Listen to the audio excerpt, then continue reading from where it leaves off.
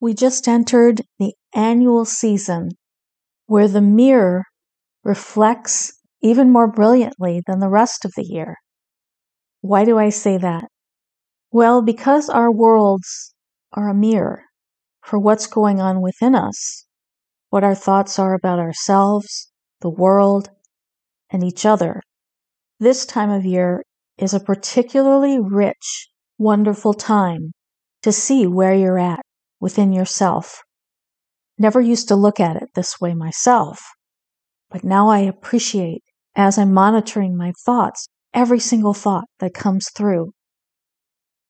Today is Thanksgiving in America. This is the best time ever to be alive. I didn't used to think that way, but I encourage you to always think that way about you and your life, whether you live in America or anywhere else. Now is the best time always. And if you always look at things that way, you'll see they begin to appear that way. Over the next few weeks, as we go into the holiday season, Christmas for some, Hanukkah for others, and all the other wonderful holidays, remember, not only is this the season of love and Thanksgiving and giving, focus on those qualities in yourself. Mute the television if it's on, the radio, whatever you're listening to when those obnoxious commercials come on that promote the materialism that sometimes may feel like they're sucking the joy out of the holidays. Because when you focus on the giving, the love, and being thankful for all the blessings in your life, that's when miracles begin to appear in your life. And if over the next few weeks you remember this every day, as many moments of the day as you can, you may feel encouraged to continue it throughout the whole year. This is the secret behind the instruction to pray without ceasing.